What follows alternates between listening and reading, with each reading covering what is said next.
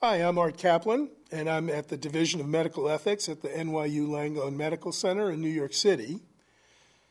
If you think about it, and you think about it hard, how much would you want to know about a patient of yours who is dying? And how hard should you struggle to try and protect their privacy if a family member comes in and says, I want to tweet about this? Or a sister shows up and says, I'd like to do some video of this?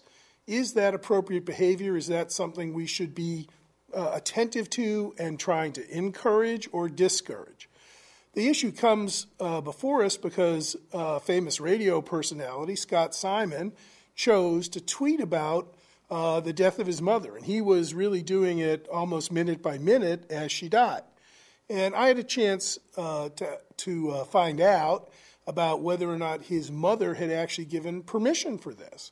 And Scott felt that she understood what was going on and that she was fine with it, but there hadn't been an explicit discussion. Mom, if I tweet about this, are you okay with this? Do you understand a lot of people are going to see these tweets and so on? So one lesson I take out of this is that tweeting about these very intimate and personal events can be comforting, they can be educational, but we have to put the patient's dignity first.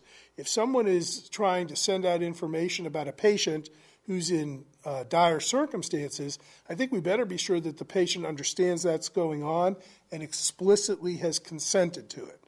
Now, it may strike us that, isn't anything private anymore? Don't we have any intimate or personal moments? And probably in the era of social media and Twittering and Facebook and all the rest, there's not much privacy left.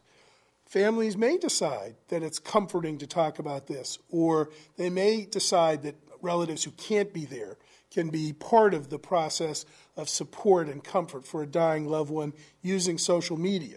So I can imagine circumstances and situations where it may make sense for a particular family. It's certainly not for everybody, but it may make sense for some. The crucial thing to keep in mind is, can we discuss this before you get in the situation?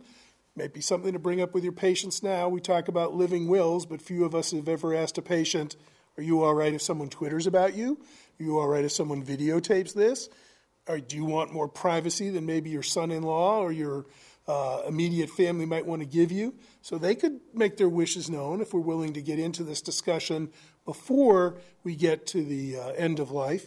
And at the point of end of life, I think we need to reconsent the patient again, if possible, just to make sure that they're fine with how their personal space and the most intimate of moments is being handled, whether it's good for the family or whether third parties agree or not. It's their right to decide whether or not they want others to know about what's happening to them. I'm Art Kaplan from NYU, and thanks for watching.